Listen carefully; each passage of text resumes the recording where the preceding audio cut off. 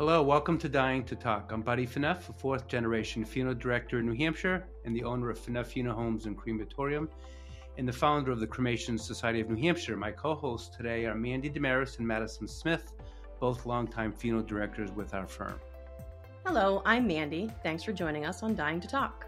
Hi, I'm Madison. We're excited to discuss some frequently asked questions about the funeral industry.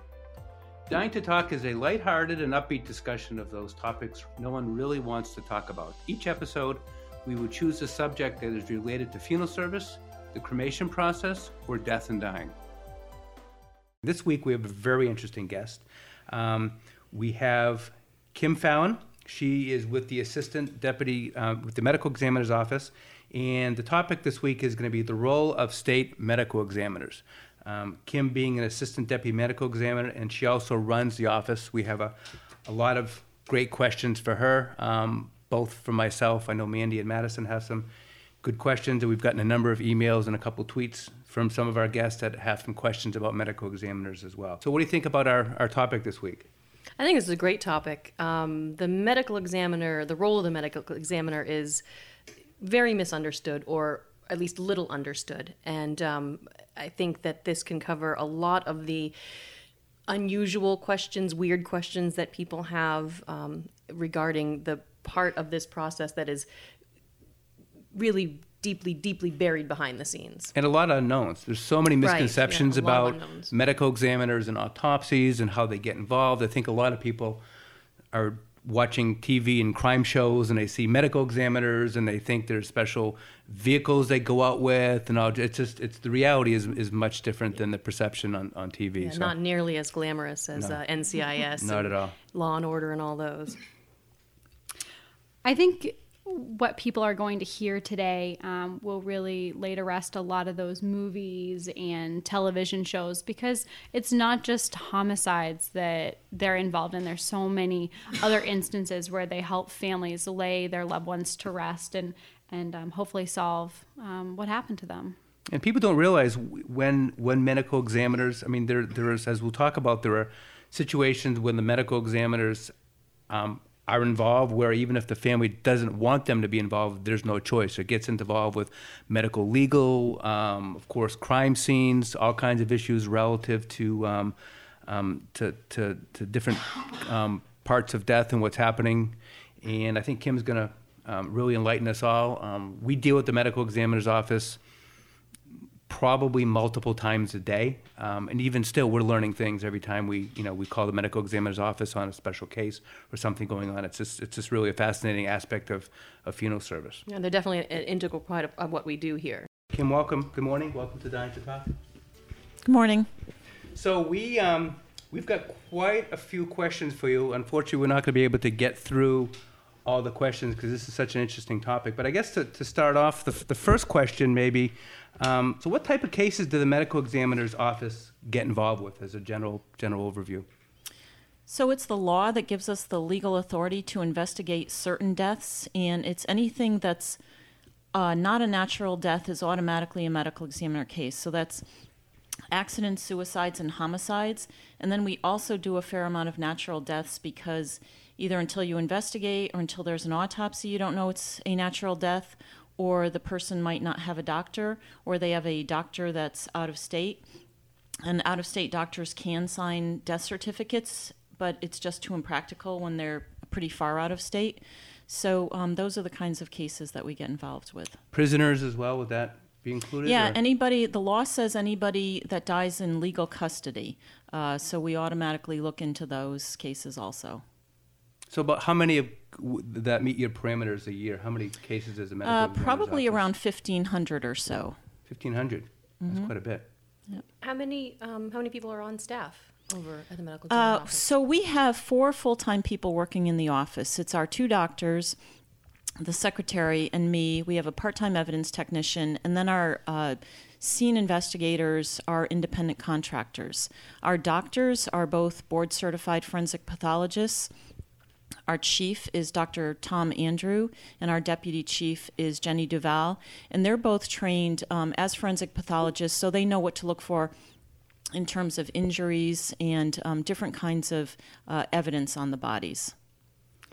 Now, Kim, with that many cases per year, are those doctors going out to all the scenes, or do you have additional staff to aid around the state? The doctors hardly ever go out to the scenes. They're trained to do autopsies, and our scene investigators, we call them assistant deputy medical examiners, they're the ones that go to the scenes, and they talk to the doctors when they're at the scene, whichever doctor is on call, but they are trained to do scene investigations and to look at and examine the bodies and, to work with the police and other types of law enforcement at the scenes. How many of those assistant deputy medical examiners are there? We have about 20 around the state. Oh, wow. Okay. So there must be a schedule where they have to adhere to make sure someone's covered it all. We cover every county 24/7. We got an email actually from Joseph from Antrim last week, knew you were coming on, and his question is, does every person that goes to the medical examiner's office get an autopsy? No. So probably about 1/3 of our cases get autopsied. The other 2/3 get what we call an external exam. So the ADME, the Assistant Deputy Medical Examiner, who's doing that case, looks at the body and goes over it head to toe to make sure that there are no injuries or any unexplained injuries and that everything fits with the story that's being told. And when the body doesn't go for autopsy, when we're doing those external exams, in most cases we also draw toxicology specimens, and those get sent to a lab, to get the toxicology results. And how long does that hold up the death certificate if the family's filing for life insurance or needs it for claims for probate court, or how does that Well, if we're waiting for those results to determine the cause of death, then the death certificate's signed as pending, and the manner is pending and cause of death is pending. But the family can make the arrangements that they want with the body, either burial or cremation. It can hold up when it's pending the life insurance, as I understand it. We have written letters to life insurance companies to say, that this is not, a homicide or there's nothing suspicious about it. And some insurance companies are okay with that, but others, I think it depends on the circumstances and they want to see the cause of death. So how long would it take to get the toxicology reports on average? It can take 2 months or so, sometimes even longer. We send it, to one of a couple of labs, and it takes quite a while to get the results back. And also when we get the results back, our doctor has to review it, the toxicology results and the details about the case, and then to determine if anything in those lab results shows that, drugs or, other substances caused or contributed to the death. Now, Kim, based on the physical evidence and those toxicology results, what happens if the results are inconclusive, that you can't determine a cause of death? How often does that happen? Well, usually you can determine the cause of death. What sometimes is more of a problem is determining the manner of death, and manner is natural, accident, suicide, or homicide. And sometimes for drug deaths, it's hard to tell whether or not the person was, trying to commit suicide or whether they accidentally overdosed. And in that case, the doctor can put the cause of death as whatever substances were in their system, but the manner of death they might put undetermined for that. Which, again, could impact life insurance if it was accidental or homicide or... Correct. Okay. So you're saying that you wouldn't necessarily autopsy every case that's referred to the medical examiner. What happens if you decline, doing an autopsy, and the family of, the person who's passed is adamant that they want an autopsy done? So if it's one of our medical examiner cases, depending on the circumstances, our doctors do take that into consideration.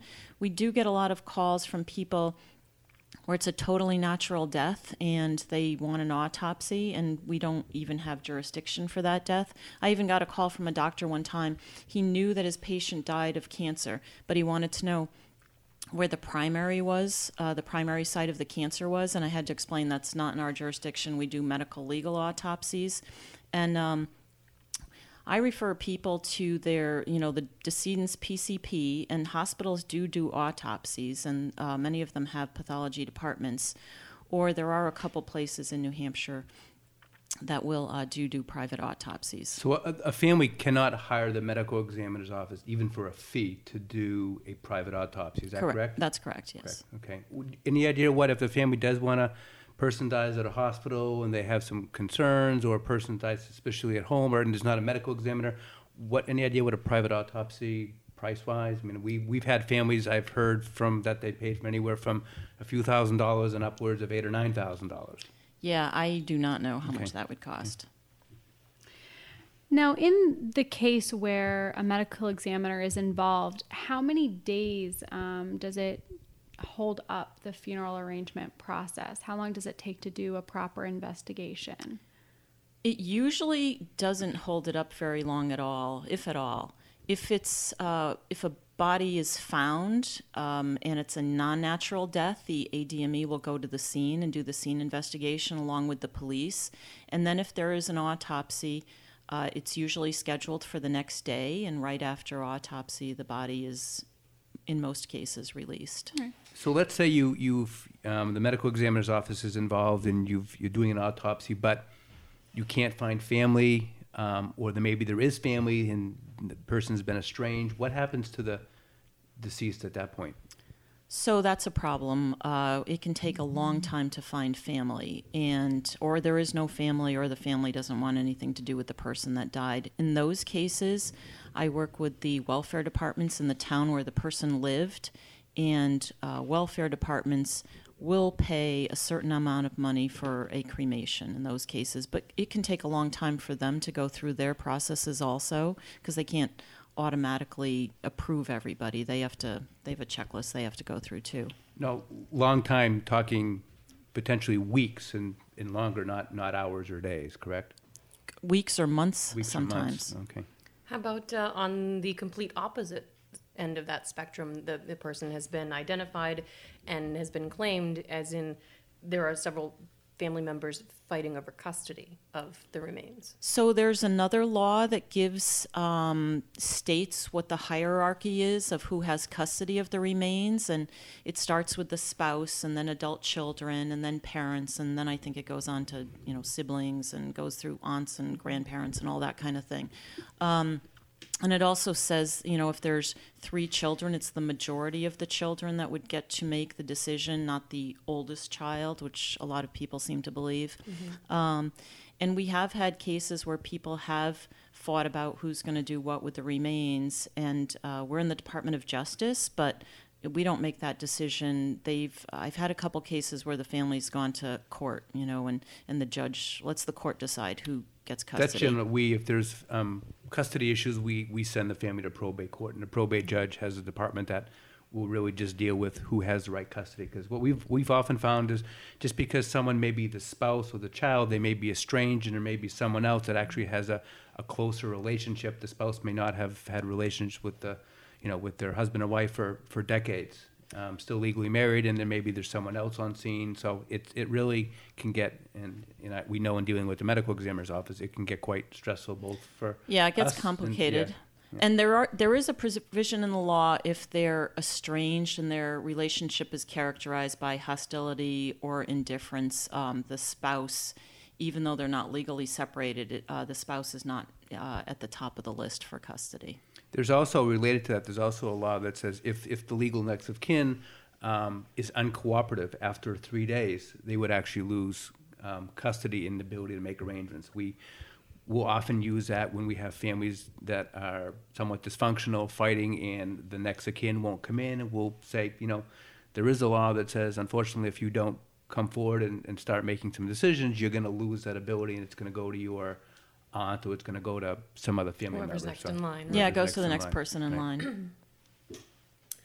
Do you ever have to be the person who, once the body is identified and a next of kin is established, are you ever the one who has to call that person and tell them your loved one has passed? Not usually. We work with the police a lot, and when we get notified of deaths, it's by the police. So, and we don't have an ADME in every town like the local police do. So by the time we get there, they're already looking for next of kin.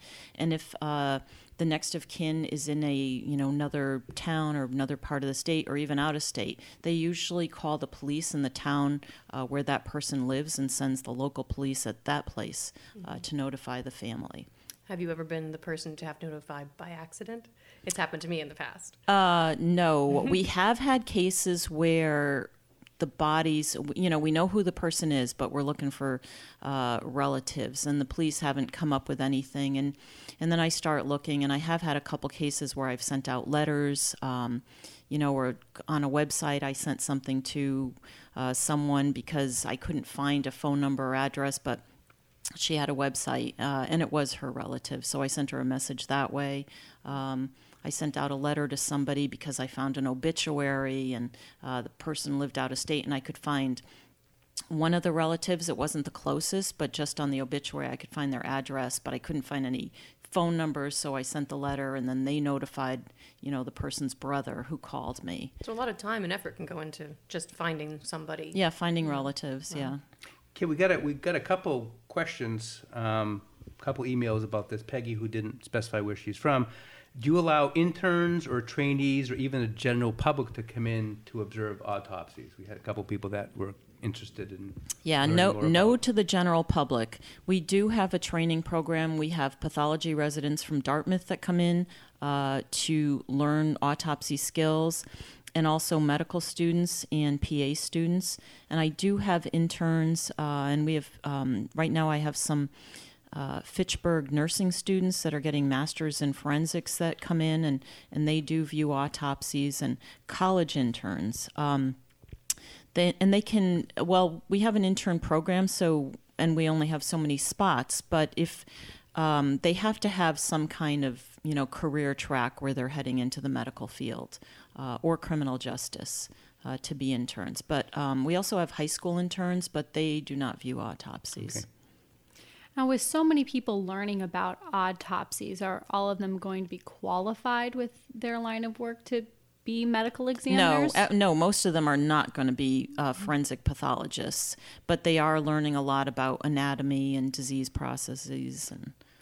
Now, what type of education is required to become a medical examiner or ADME? So for the ADME, and those are our scene investigators, and every jurisdiction does this differently. In New Hampshire, we have jurisdiction over the whole state, but all of our ADMEs have medical backgrounds. So they're either paramedics, PAs, physician assistants, or RNs. And then we train them. We put on a training course, and they have to view 20 autopsies with one of our pathologists, and they have to go to 20 scenes and work with one of our experienced scene investigators.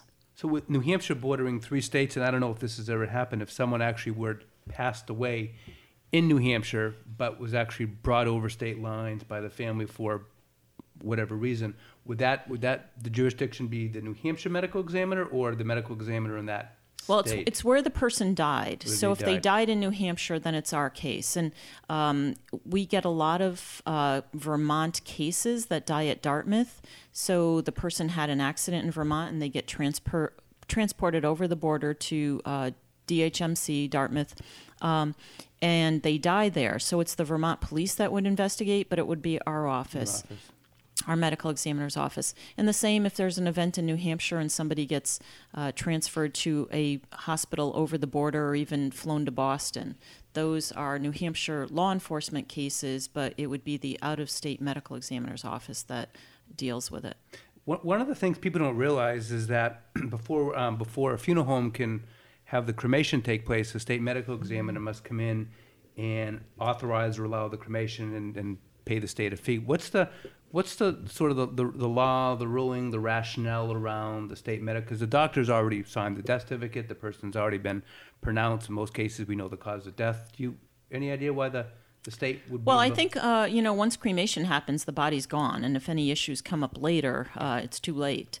So we go and look at the body. We don't do the whole head-to-toe exam, but we look and see if there are any obvious injuries. And we look at the death certificate, and there are a lot of deaths that should be reported by law to us, but kind of fall through the cracks.